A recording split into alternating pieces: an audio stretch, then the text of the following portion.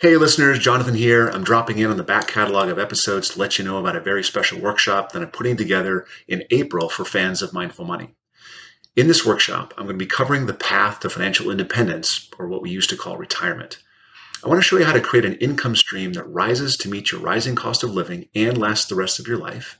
I want to show you how to build a simple, resilient portfolio that requires the least worry and effort. This is how I manage my own money. And I want to show you how to manage and adjust income through a life of rising costs and volatile market.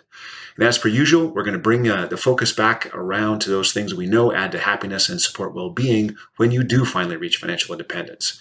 You can register at the link below, courses.mindful.money/mindful-retirement-review-workshop. Thanks. I hope to see you in class. One person's actions can have a ripple effect that we don't necessarily think about when we think about changing jobs or volunteering somewhere or learning a new skill, a new trade, so that we can help high school kids learn how to build. I don't know, I'm making this up, but every step is inspirational. That's the word I want. And so I hope that comes across in the film. That is a key message, a key lesson. Do you think money takes up more life space than it should? On this show, we discuss with and share stories from artists, authors, entrepreneurs, and advisors about how they mindfully minimize the time and energy spent thinking about money. Join your host, Jonathan Dio, and learn how to put money in its place and get more out of life. Hello, welcome back. On this episode of the Mindful Money Podcast, I'm chatting with Marda Stoliar and Sheila Rittenberg. Marda has improved the world in war-torn countries and countries with repressive regimes, as well as wealthy and poverty-stricken U.S. neighborhoods. She didn't do it through politics or activism. She did it through baking. Sheila has had a life and career that has spanned across geographies, years, and roles. She's worked in health and medical research. She was a community organizer. She worked in public broadcasting, started a nonprofit, and has raised money for documentary films. A few years ago, as Marda Stoliar was telling Sheila about her students and their special reasons for learning to bake, Sheila was lit up by Marda's work and the impact it had on the world. Today, we want to talk about discovering a passion, persisting through hardship, and how pursuing your vocation, your passion work, can enhance your impact on the world. So Marda and Sheila, welcome to the Mindful Money Podcast.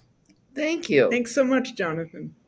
So I'm excited to have this conversation. I know we had a nice preliminary talk, and I think I've been able to pull some things out that I think are going to be juicy for our audience. So first, where do you call home and where are you connecting from today? Right.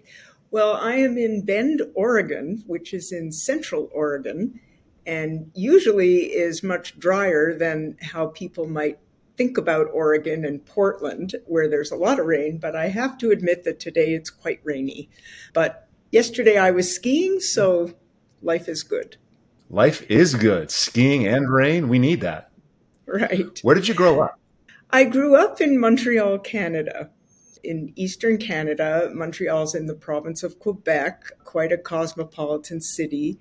I actually never really believed I would be happy in a small town or would live in a small town, but I'm delighted to be here in Central Oregon.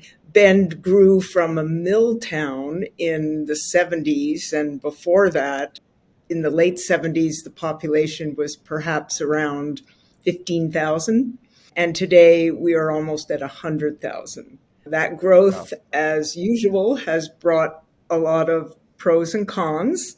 With it has come a lot of nice services and access to good food and shopping and so on. Cons, some residents feel the growth has been a little too much, too fast. Yeah. I think that story plays out, across the country. Yeah, exactly. When you were growing up, like in your first 2 decades of life, what kind of lessons did you learn about money, entrepreneurship, and just sort of general success? Wow, first 2 decades of life. Yeah. Okay. A while ago. Yeah, exactly. Well, it's interesting. I'm 71. So I grew up in the late 50s and 60s and sort of came of age in the early 70s. And in the 50s, certainly in Montreal, it was very much an unleashed society. Post-war, people were looking to enjoy themselves, to dine out at supper clubs and dance and be entertained and be entertaining. Mm-hmm. And my family went along with that. So there was not a lot of attention paid to saving and squirreling away long reserves. Although my parents had peers, who were doing that. But my particular family was, I suppose, into having more of a good time and enjoying life's offerings. So I have to be honest and say I didn't have many lessons in my first 2 decades around money and financial planning. And certainly when I went out on my own in my early 20s, I started to think about those things quite seriously. So you thought I was asking about the good lessons, but I was asking about the lessons, good and bad. So okay. Let me say, it sounds like one of the lessons you learned about success was that you should have a good time now. Like, you should live yes. now, right? Is that a lesson learned? Yeah. Yes. Yeah. That was a lesson learned. Thank you. Yeah. Sure. I mean, I talked to so many people and I learned some good lessons. I also learned some really bad lessons as a kid. And, some of them stick out. And so I just, I want to get a level set before we begin into some of the stuff that you've done. Can you point to an experience? Like, this is something I saw my parents do, or this is an experience I had with a peer that's sort of become an integral part of your money story, not just money, but success story. My goodness, Jonathan, tough questions. Do easy here. Well, I think I define success perhaps a little differently than some others. So success for me was not about being rich. Success for me was finding a vocation, finding work, finding a purpose to matter in the world, to make a difference. And I would say that's another lesson, and a good lesson from my family and from the first 2 decades. I was brought up with those values that we are here, we live, we want to have a good time. We also need to contribute and care and sow the seeds for change. And beautiful. As I mentioned, I came of age in the 60s and early 70s, and that was certainly a tumultuous time of change. We had a cultural revolution going on. We had a political uprising both in Canada and in the US. We had a war in Vietnam, etc. And, I was deeply into that, and I was happy, and I was not rich. I think most of the folks that listen to this podcast will agree that it's not about the money, but we all have the lessons, and some of those lessons got in our way. Some of them are beneficial. So we want to cover those up front. Just before we dig into Marda's gift, did I miss anything, or is there anything about your background that you wanted to highlight before you found Marda's gift? Well, I have not been afraid to make personal changes. So I have taken certain leaps of faith in jobs, changing fields, believing that I could, taking the chance. And as we get into our discussion about the film, I think you'll see some of those principles reflected there. I've pulled out a few very specific questions along those lines, so I look forward to that part. So okay. As a starting spot, what is Marda's gift? Not a description of the film, but what is her gift? Well, that could take about an hour to answer, but I'll try to be concise. Marda Stoliar is a creative virtuoso. She, in her early career, was a shoe designer, and she grew to be a baker and then a European baking teacher.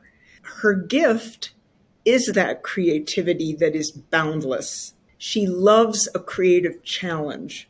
When she has described her early career to me, a question I've asked her is, well, why did you do that? It was about photography, or it was about shoes before she was even into shoes. And she would say, well, I had to. It was creative and wonderful, and I had to try it. So she is not afraid of these challenges. And her gift is instilling that in her students.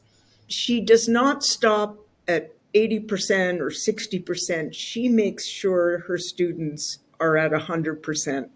And if they come to her because they want to start a bakery, for example, which many do, she will draw the architectural blueprints of that bakery. She will run them through a series, like an interrogation of equipment and what they're prepared to purchase or acquire or what they're not, because she wants them to succeed. And so I guess her gift is faith and belief in people, in humanity, that they can do enough to be the success they want to be. Beautiful. That's what I kind of took out of it as well, along with some other things. But before we go to those, it doesn't sound to me like you were aimless or lost or anything like that. It sounds to me like you just tried a bunch of stuff and then you sort of bumped into Marda and started thinking about Marda's gift. But running into Marda's story, it sort of turned on a light for you. And I want to see if we can unpack, what did it feel like to have that light turned on? Like, I was doing all this stuff and then this. Right. Well, I have to fill in a little there. There's a few gray edges. I had a very fulfilling career, and I was lit up and engaged and, very happy in my career. I felt I was making the kind of contribution that mattered. I was also planning to retire in 2019. And I was frightened that I wouldn't have a purpose any longer. I was frightened that I would I guess I have to go back to the idea of not mattering. And that's difficult for me. It's just a very difficult concept for me to accept for myself. So I've known Marda for now about 18 years, and the concept of a story about her had been simmering for a long time. I never had the bandwidth to do anything about it. And so, the forces joined as I was preparing to retire. Well, now I'm going to have a lot of time, and this is a story that needs to be told. So that was kind of the first phase. Then once I got into it, was kind of a whole world lighting up. I got back to a lot of old contacts in my public broadcasting days, or from my public broadcasting days. I spoke to a lot of people who I thought might want to support the film financially and otherwise. And I put together a team, a director, producer, and later on a social media expert.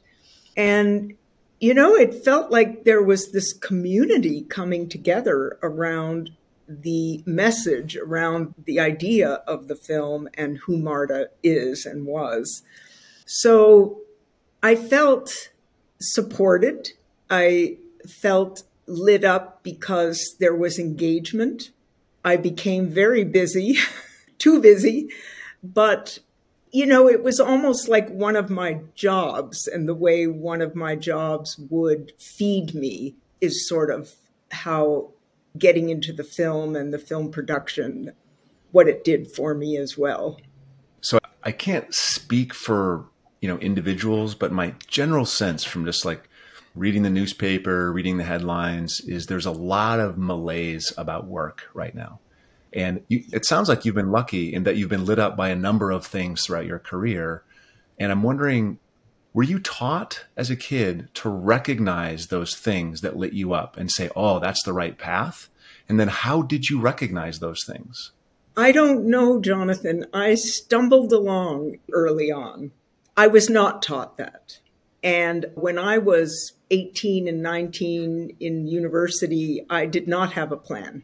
Absolutely not. But I became a community organizer in those days because I was so riled up about the political action I was involved in. And so it was a natural, and the opportunity was there. And, I don't quite know how to answer that. It just felt right. And from the community organizing position, I worked for a consulting firm, and we did social planning. So we planned municipalities, we planned their recreation services, educational services, health services, and tourism, and how that whole system should kind of operate actively. And that felt right. We were helping people, we were helping these systems and these entities improve, and we were trying to streamline them. And I guess as I matured, I always, I suppose, intellectualized things, and I loved studying. I loved being at school. So I guess intellectually, it began to really fit together. I was an activist, and I liked that feeling. I liked what I was doing. I liked the impact. And it kind of went from there. And each job and position that followed, I don't think I would have taken anything that didn't offer that type of experience. It's almost intuitive. I mean, you're following an intuitive sense of what feels right when you're looking at these opportunities. And I'm wondering if there was, because I know people struggle to find that. I know that either it's difficult to trust our intuition, like we know the thing, but we're scared of the thing, or we don't know the thing. And so what is it that enabled you to say, that's the thing, and I'm going to do the thing? Well, now I'll make a distinction. In the later part of my work years, I did know the thing. It was different than intuitive. It was also intuitive, but it was just a different thing because I was older, wiser, more experienced. But when I was younger, absolutely not. It was like one foot in front of the other, and yeah, this feels right, and I feel good about myself. I think that was always part of it. If I had been I don't know quite what to say, but like a teller in a bank, it's great to be a teller in a bank. Lots of people are tellers. I would have been miserable. And it's just not for me. So right. What is that thing? Maybe it's a little bit like finding your partner in life. Maybe you just know. I don't know. How did I know that thing? It may not be possible to answer. It may not. I've always been more intense and passionate than some other people. Sometimes that's a good thing. Sometimes that's a bad thing. So in my early years, I guess, that passion and intensity backed me up in responding to opportunities in a certain way or responding to certain opportunities. They just rang true. Now, I'll give you another example. So my first two positions I've described to you, I was a community organizer that was all about change, and then I was a consultant in this social planning. My third position was with a large corporation in Canada, and I was their first equal employment opportunity officer. So this was about equalizing opportunities for women, mainly. Mm-hmm. It wasn't so much about race, at least with my position. It was more about the women's movement and equalizing those opportunities. And I hated it. So it was about change, right? We were talking about women and making sure they had equal access. But it was the most bureaucratic, paper-driven, rule-driven environment that I had ever been in, and I was miserable. So I lasted, I don't know, maybe 2 years, maybe a little more. So I don't know. But you knew to pivot. I did. You knew to pivot, right? You knew to change. Yes. So one of Marda's students, the bread doctor, yes. He did a serious lane change, in his own life as well. Can you tell us that story? Yes, it's a wonderful story.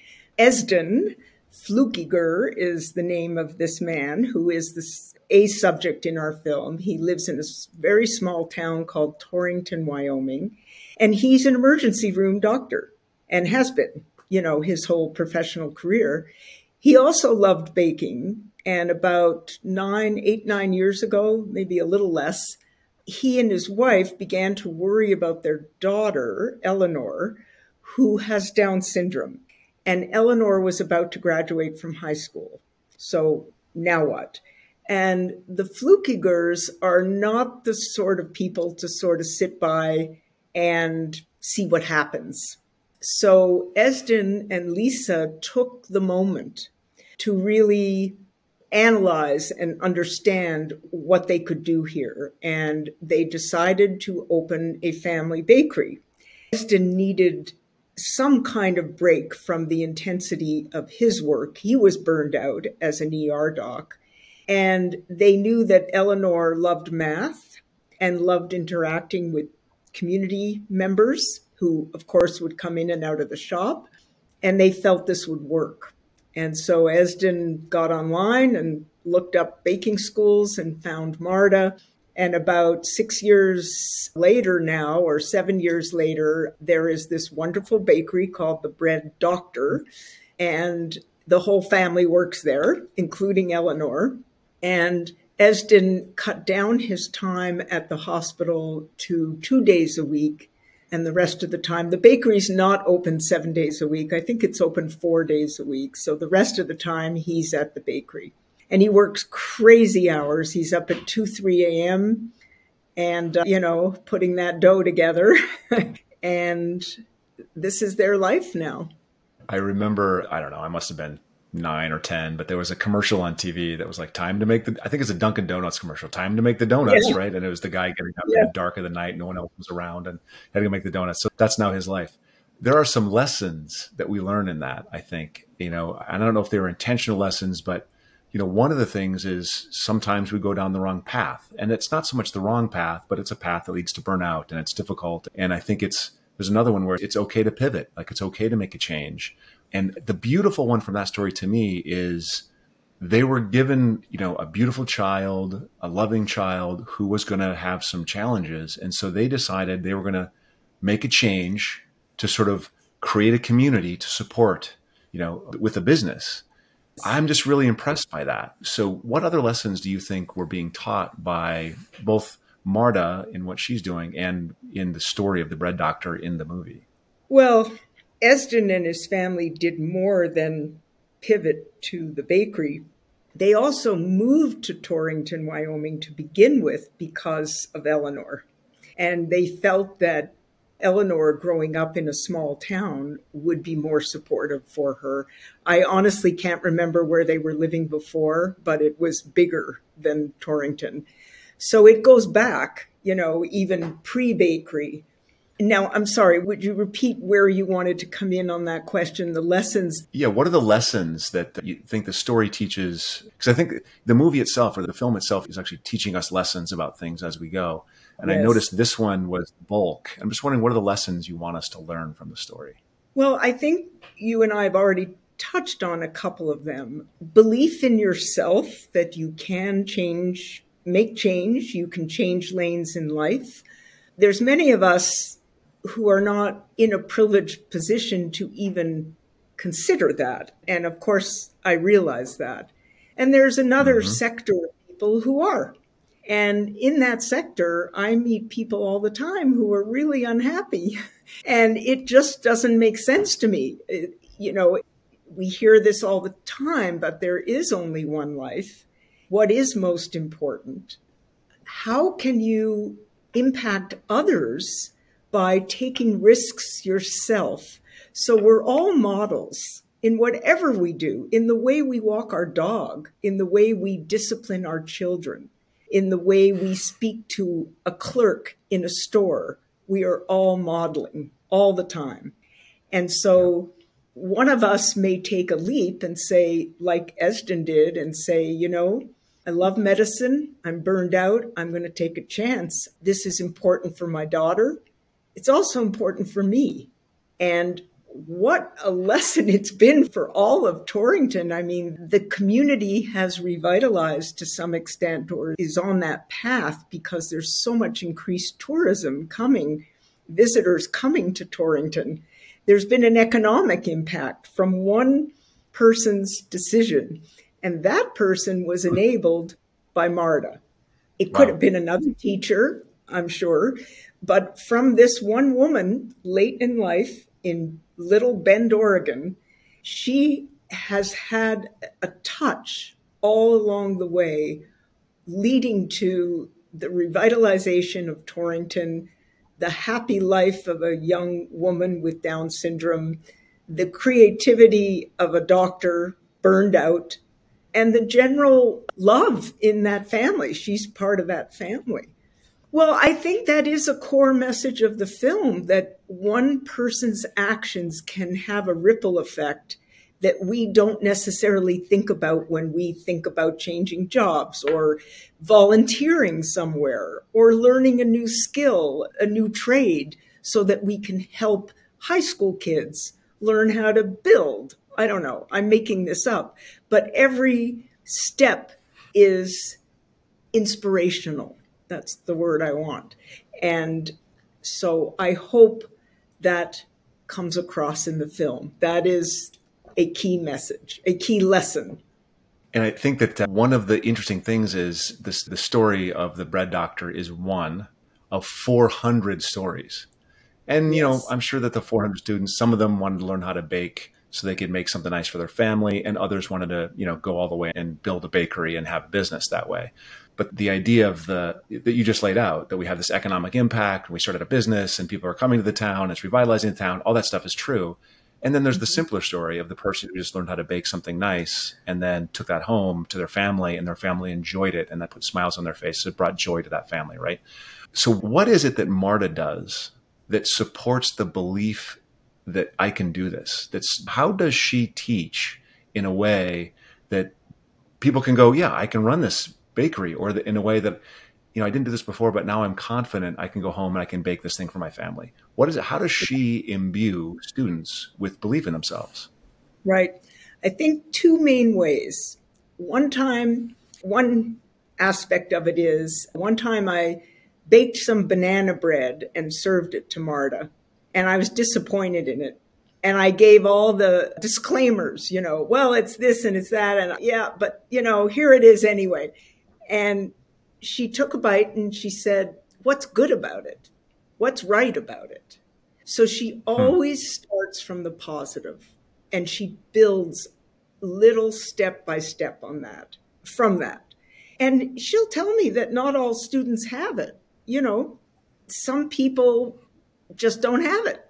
But many others, they need that positivity, and they need to recognize what it is, what little ledge they can rest on, they can step up to, rest on that ledge of new learning, and then go up to the next ledge. So one answer is positivity and really driving that home with every student. The other aspect of it, I believe, is she equips them sufficiently. She equips them with knowledge, with tools. I mean, literally, tools that one would use baking. And she fills the gaps. So it's not only about formulas with Marda. When a student comes, they might say, I want to learn the apple cake that my grandmother made, and I want to sell that online.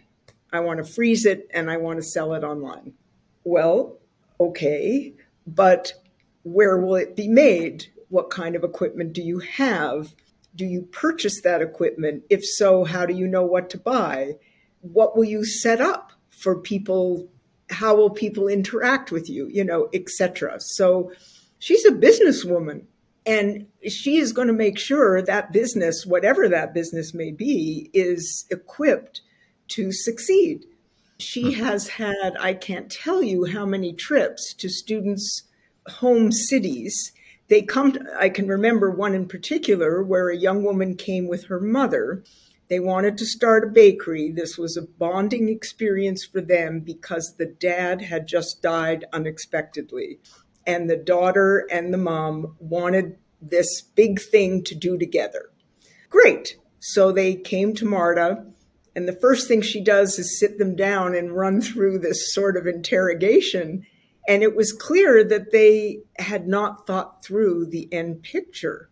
So it was a concept, but that's all it was. And she turned to them and said, you don't need to be here. I need to be where you are to case out what you have, what you don't have, what kind of facility, where the equipment will go, etc.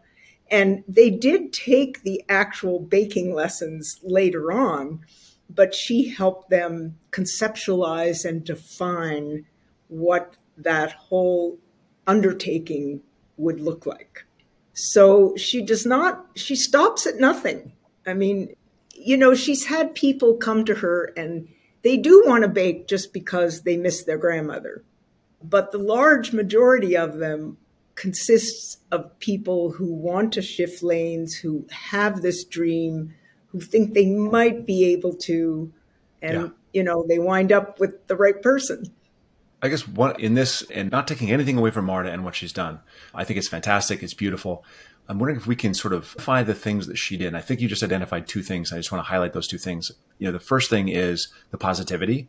And the second thing is some version of resources. Like, how do you develop the belief in yourself, whether your thing is baking or rock climbing or whatever. Thing is, positivity, believe in yourself, the positive belief, and then make sure you have the resources.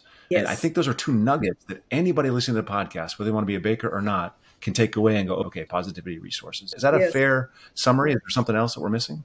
Yes, absolutely. I would add in there, and I guess it's implicit in the resources part, but I would add education, knowledge. Yep. Whether the rock climber, the most important resource. Yeah. And so, you asked me earlier what lit me up in this whole thing. I've always treasured education and study. And I see the difference it makes in kids. I have kids. I have grown kids now and understand what happened to them as they went through their education. And I support at certain educational institutions because I believe so much in it. And I actually believe that as a country, we don't invest enough in our education system. And so education and knowledge really is the first stepping stone, and it can and does change the world. Another small example, and I'm just saying this whether it's relevant or not, just because I have to, but occasionally I go and have my nails done.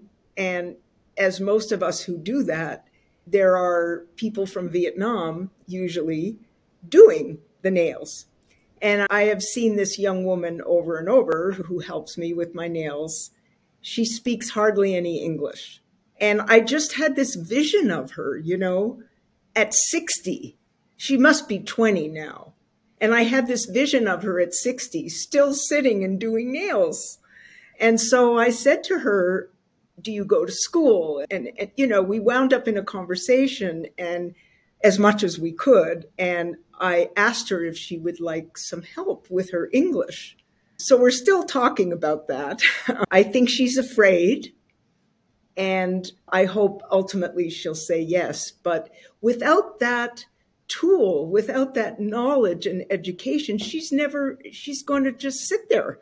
And that could be okay with her. I mean, I guess I'm casting a judgment on that, but I do wish the best for her and for young people. And I think education can open up, a huge amount for them. So actually speak to her for a second. So maybe she's on the path that she loves. Maybe she's not on the path that she loves. Maybe there would be another path that would be more interesting to her. Maybe, can you simplify for the listeners and for me, what is like one action step that we could take to discover or confirm that, yeah, this is the right path we're on? And then as a follow-up, what's something that maybe we've been told or maybe you just know doesn't work that just, you can say, don't do that because that blinds us to the path that we're on. Maybe, in her instance, what would help her get on the right path and not without the judgment that maybe she's not, maybe she is, maybe she just needs a confirmation that this is her path. But then what would help her, what would keep her from being blind to the right path? Well, I think she's closing her eyes. She said to me initially, I don't have time. Well, we all have time.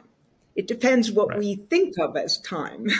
And investing a half an hour a day, can make a huge difference. So I think opening eyes to possibilities. I think people sometimes are their own worst enemies. I think they come up with a whole list of reasons why not to do something. What is driving that? Is it fear? Is it insecurity? Maybe that's the same as fear. I don't know. Is it lack of confidence? That's kind of in the same ballpark. Is it being on the wrong path and not having the energy to get on the right one because you have 3 kids at home and you're a single parent? There's all kinds of situations that can play in here. But I think if we open our eyes to this, kind of Alice in Wonderland, anything is possible, maybe we take a tiny little something of that and maybe we learn how to knit. And when we knit, we give those scarves away to kids who don't have them. That's huge. Right. And we can do that at 10 o'clock at night.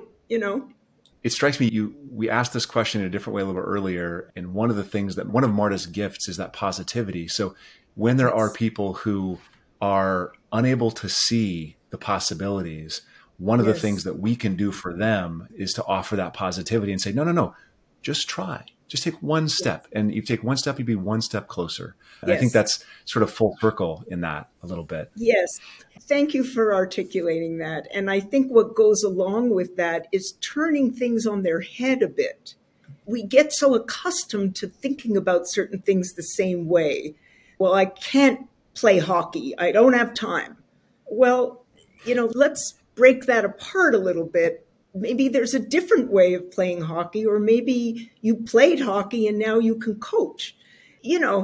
There's different ways of looking at it and turning it around. And I think we put a lot of blockades in front of ourselves. Yeah, for sure.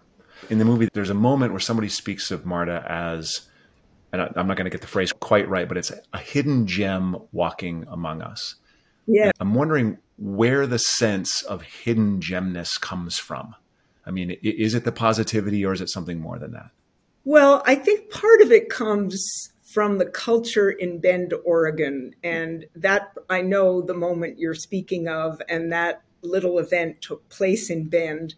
We have a lot of people who are doing unusual things under the radar. People like the ones I'm thinking of have come here years ago because they're out of the limelight. Now, Marda likes the limelight, but it's sort of, you walk around here and you think it's a ski town. And there's a lot more going on when you kind of get underneath a little bit. Marda also looks like many of us, so I think the hidden gem is that you might overlook or you might not intuit or notice just how special she is. And I think that goes for a lot of people. And I'm sorry about that, because I think we should be able to take a moment, to take some time to learn how special everyone is. That's the dream right there, is our ability to recognize the gemness in each of us, right? Yeah. I think that's a fantastic summary. I'm actually looking forward to, I think it's in a few days from now, having a conversation with Marda and sort of tagging some of those questions, asking her about the bakery and about her past a little bit on the back of this, or weaving it through, however we figure out how to do that. But before we do that, I want to go back and ask you a couple personal things. Is there anything about you that people don't know, or maybe you've told them and they don't remember it anymore, that you really want them to know? Well, boy, Jonathan, you ask tough questions. I speak 3 languages, or I speak 1 very fluently and 2 are very rusty. I once took care of sheep on a sheep farm for a month and hated it. I now hate sheep. I handled a lot of difficult things alone, like a divorce, bringing up kids. My ex-husband was certainly a part of that, but there was a lot of singleness too in that picture. Yeah, those are some of the things. I don't know if I'm touching on the right stuff. Good stuff. Okay. Good stuff. And then what was the last thing you changed your mind about? The last thing I changed my mind about. Let's see. Well, I stopped eating a lot of meat. So I decided that animals that are slaughtered commercially are not, they suffer. And animal welfare became, Yeah, so they're not on my plate, right? I mean, I do eat Yep. some meat. I'm not a strident vegetarian, but definitely a big change there. Yeah. I mean, I've heard answers as much as, this morning, or as little as this morning, I was going to have peaches in my cereal and I decided that I have a plum instead. Like, it's that kind of weird things. But also, I mean, I hear big things as well. I just like to see, how people think about mind changes. I think that we all need to change our mind or be open to other things a little bit more. So I just pop that in there. Tell us how people can connect with you and tell us how they can find more information about the short film, Marda's Gift. Yes, thank you. Well, there is a website, of course, Marda Film, Marda film.com. And there's a trailer of the film on there. There's my contact information. The team who directed and produced this is outlined. We have some updating of the site to do, of course. So, what your audience will not see there is the list of film festivals we've submitted to, and we've already been accepted at one, and we have won an award at another. Also, two PBS stations have picked up the film. It won't surprise you that one of those stations is Wyoming PBS and the other is Oregon PBS, and we're hoping to broaden that. So mardafilm.com is probably the best entree. We're also on Instagram, LinkedIn. Okay, great. And I watched the film, when we talked about, I don't know, a month ago, and I watched it again today. And so it's a beautiful little film. I highly recommend it. Yeah, everyone should check it out. And if you'd stay on for a second, I would like to chat about some of the questions for Marda. So just a few questions, Marda. I was curious as I watched the film, why one-on-one? Why not teach classes or have like a digital university of sorts? It's so important that you address one person's interests and their needs and give them what they need, not what you want to teach a group of people. I taught in a culinary school. I saw what happened, they'd make one loaf of bread, and if it wasn't any good, oops, tomorrow we're making pastries, It said to me, if you're really serious about opening a bakery, don't go to a culinary school because they may never touch on what you need. And so I teach Right. one-on-one. I don't make as much money as I would otherwise. But if somebody comes to me and said, I want to do a Moroccan bakery, then we do a Moroccan bakery. And I've done this for enough years that I sort of have everything sort of figured out. Look at where the person lives, what the availability of equipment, what the availability of ingredients, what they are, and work around their problems and work around the things that they really need, but maybe they're going to have to import, and then how to import. And I try to get to a person early so that they don't buy the wrong equipment or they don't sign a lease to the wrong piece of land that they want to build a bakery and a parking lot or whatever. I try to get there early enough so that they don't have some missteps that are very expensive. So it seems like, and it's really important to point this out, you're not teaching baking, you're teaching the baking business. It's like from beginning to end, if you want to learn how to open a bakery, buy the equipment, lease the space, lay it all out, make it customer friendly, and then hone the flavors to the audience that's local, whether it's Wyoming or Southern California or Morocco. You're going end to end. Well, I think I'm the only person that does that. I don't know why I chose that, except that I saw people with problems and not enough space and trying to make a living in a space that would never work because you couldn't get there. There was no parking. They couldn't make a turn for 10 blocks to come back to it or whatever the problem was. I just felt that it's better if I help them from the beginning. Yeah.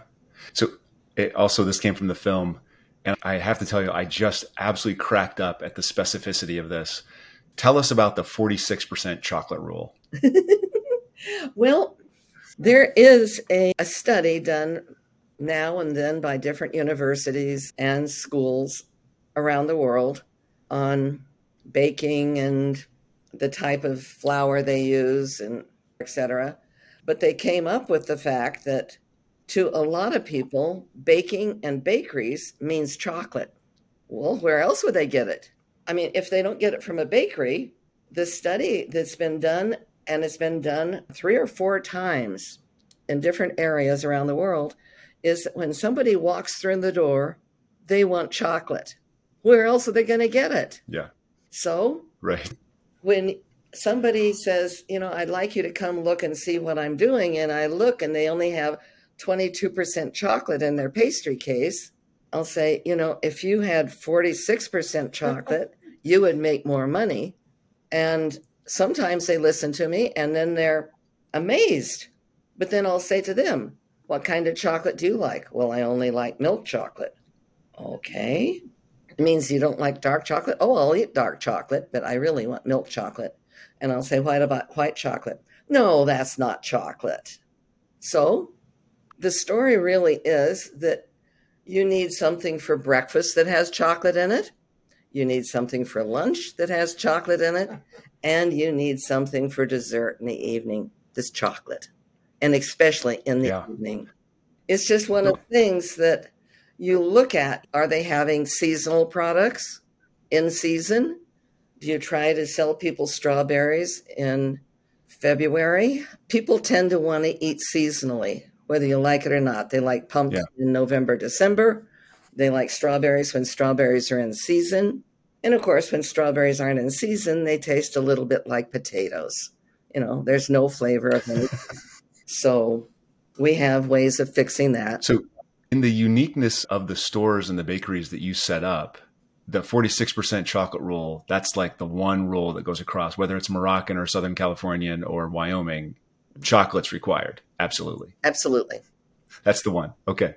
This may be a hard question. And I ask this question because our listeners are often faced with a point of struggle in their life. And so I want to ask you about the period where you had to go in for hand surgery and you couldn't bake as well anymore. And between that period and the time where you set up the baking school, what was that like? What were you going through emotionally when you couldn't do the thing you loved, and now you had to come up with a way to pivot and engage that life in a different way? I didn't mean to start a school. I really didn't. I had a bakery and I lost the use of my hands. I even talked the doctor into doing both hands at the same time. People shouldn't do that. Not a good plan. I was asked when I was recuperating from my hand surgery to go to China to teach bread baking for the U.S. Department of Agriculture. And while I was teaching in China, I was basically teaching teachers. I was teaching teachers like at Beijing University or places like that where I had nothing but professors in some form of food production in China. And they would say to me, oh, we're going to send some people to your school. And I said, I don't have a school. Yes, we're going to send 6 of them. I don't have a school. Well, after about 4 or 5 years, I named the school.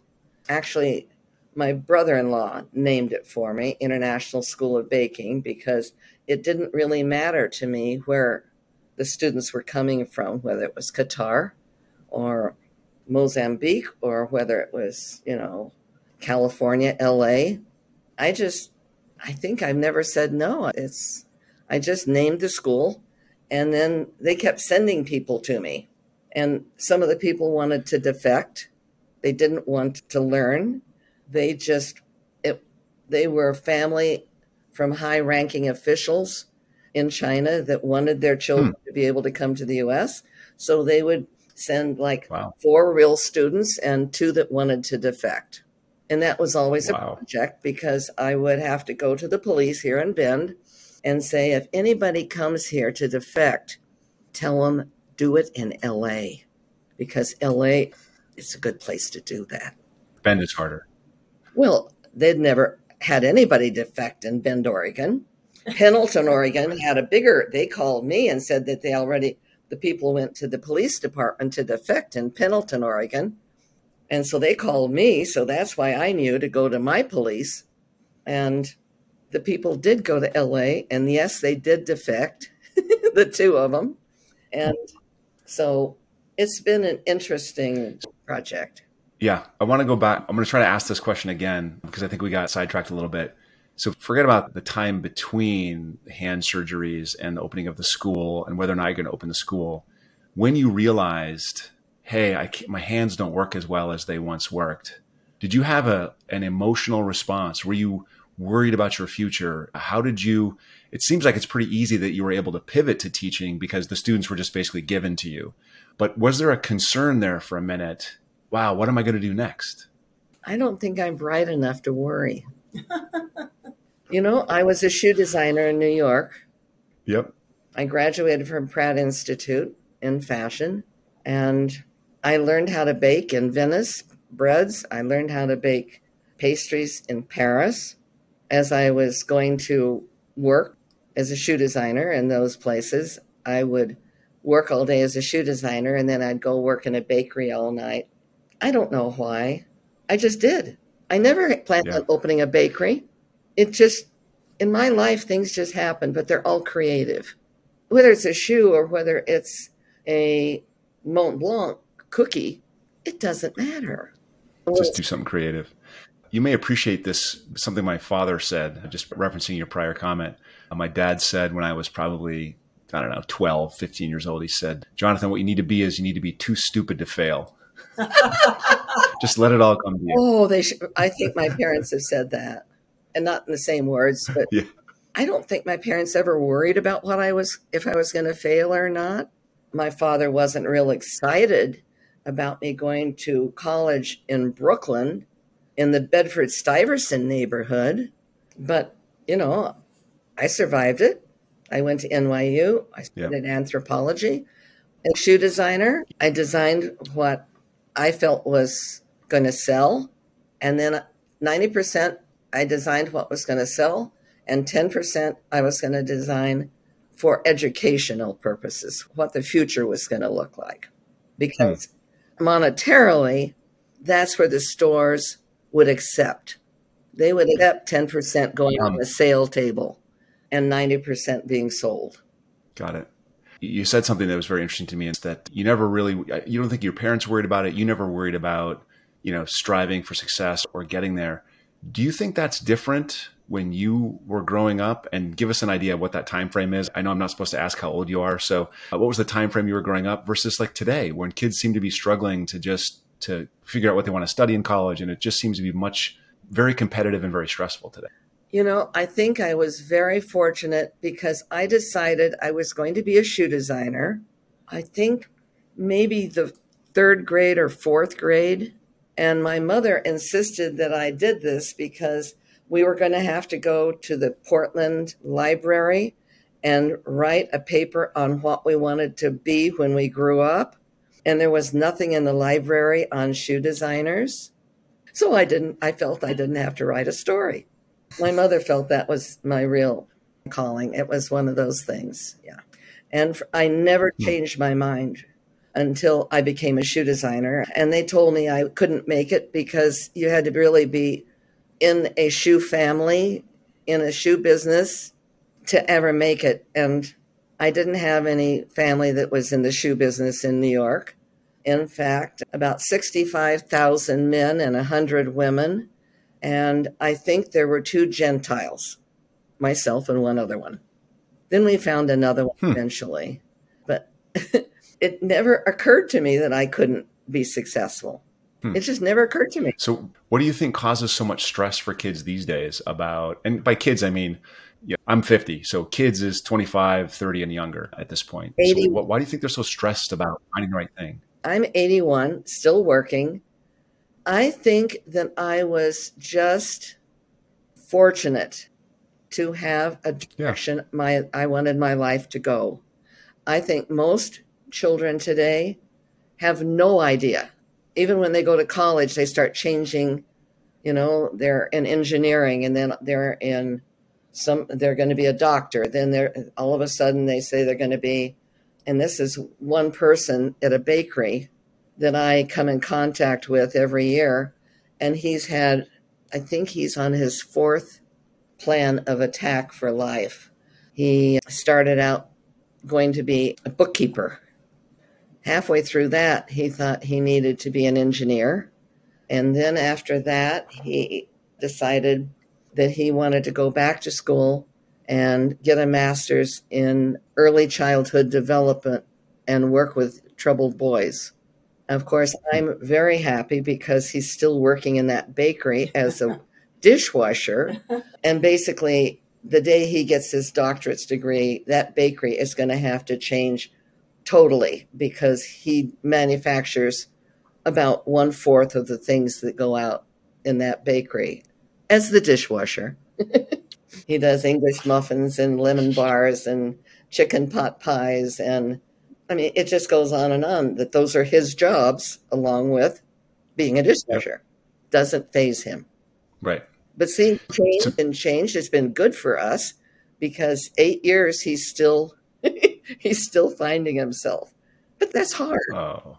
I didn't have that problem. I just knew I was going to be a shoe designer, and I gave myself 5 years to be the top of the heap, and that's what I did. Yeah. Never a worry. No. So you said 81. Say again? I'm not bright enough to worry. Exactly. Going back to my dad. So talk to us in this. I don't meet many folks. My dad is kind of one who are 81 and still going strong and thinking about the next thing and trying to innovate and trying to create new things. So tell us about retirement. I'm going to quote something from the film that says, I'm going to keep working as long as people keep hiring me. Do you think you're unique in that thinking? I don't know. I have no idea. People I just had somebody this morning that had a big conundrum because she wanted to make a Chinese fortune cookie, but she wanted to make a big one. And fortune cookie dough doesn't do well big. And you have to have a mold for it. And of course, in China, I've taught fortune cookie. That was a disaster. The Chinese had never seen fortune cookies. And I'll go off on a little tangent here because it was fun. We went to a man on the street that told fortunes, and we gave him some rice paper, and he made little fortunes, and we took it to the class, and we made fortune cookies, and we took it out of the oven, and they ate them. The cookie, and they had purple tongue. Oh, they ate the fortune. They ate the fortune. They had purple tongues. They said it didn't taste very good. Yeah. Because didn't know what to do with them. Yeah, fortune cookies came from California, so, it was a problem. But somebody called, what kind of a formula can I use to make a fortune cookie? Now, she was a student of mine 20 years ago, and I still hear from her all the time. And when she has a project, she calls me. I don't think she thinks I'm totally senile yet, but yeah. I'm wondering, the thing that sort of sticks in the back of my head here is you've loved the things you've set out to do. I wonder how important the love of the thing that you set out to do was in your being successful at those things. Because you didn't choose to become a doctor. You didn't want to be a doctor, but you loved shoes, you loved baking. So do you think is that what enabled you to be who you are? If I didn't love it, I wouldn't do it. Right. I just wouldn't do it. That's our lesson right there. Yeah, I wouldn't do it because waking up to something you don't want to do, that would be so sad. Yeah.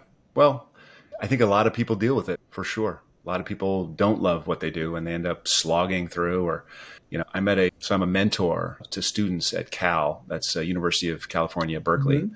And I met a couple students who were just convinced that they had to be engineers. Their parents said, you have to be engineers, you got to study math, you got to study science, you got to be engineering.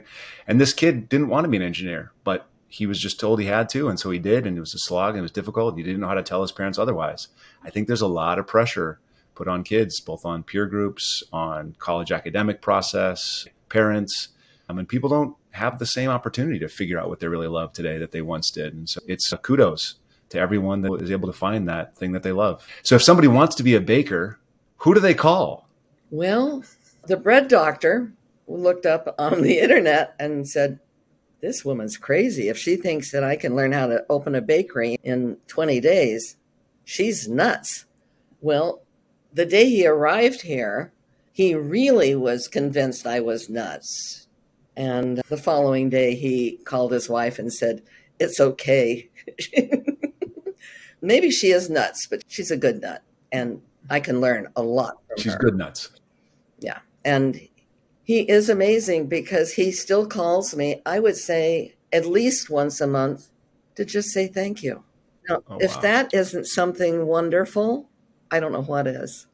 Yeah. And that's been going on for 8 years. I like to ask everyone kind of a little bit more personal question towards the end of this conversation. And I'm going to, can you name for us, or can you describe for us, in your words, in your life, what would be your perfect day? Baking. If I don't have a student, I bake. Wow. How do you not weigh 800 pounds? Like that's, if I baked every day, that would be. I don't eat it. I give it to people. Oh, that's so beautiful. That's heart. I love it. I just left her a message that said, "Look at the table by your front door." And then she knows there's something there. Wow. Isn't that what I did? That's awesome. Yeah. But some days I feel like bread, and other days I feel like chocolates. Some days, yesterday, I made candied citrus peel because I know that I'm going to need it in making something else. And I bought the biggest pomelo you've ever seen, and one pomelo made 4 pounds of candied citrus peel. And so it isn't something that's an end product. Sometimes it's something I'm going to need sometime. Right. Because, when I have a student and they open a bakery, I give them a list of everything that should be in their freezer every day. Because you don't want to have to start making all the parts. You don't want to do that. You want to be able to reach in and grab everything you need. So I guess I still do that to myself. Yeah. Marda, I want to say thank you for being on the Mindful Money podcast. I've loved our conversation. I think we have a lot of stuff here to share, and I hope the story, helps supports the film. And I really appreciate your being here. Well, thank you for inviting me. Thanks so much, Jonathan, for this opportunity. Thanks for listening. Full show notes for each episode, which includes a summary, key takeaways, quotes, and any resources mentioned, are available at mindful.money. Be sure to follow and subscribe wherever you listen to your favorite podcasts. And if you're enjoying the content and getting value from these episodes, please leave us a rating and review at ratethispodcast.com/mindfulmoney. We'll be sure to read those out on future episodes.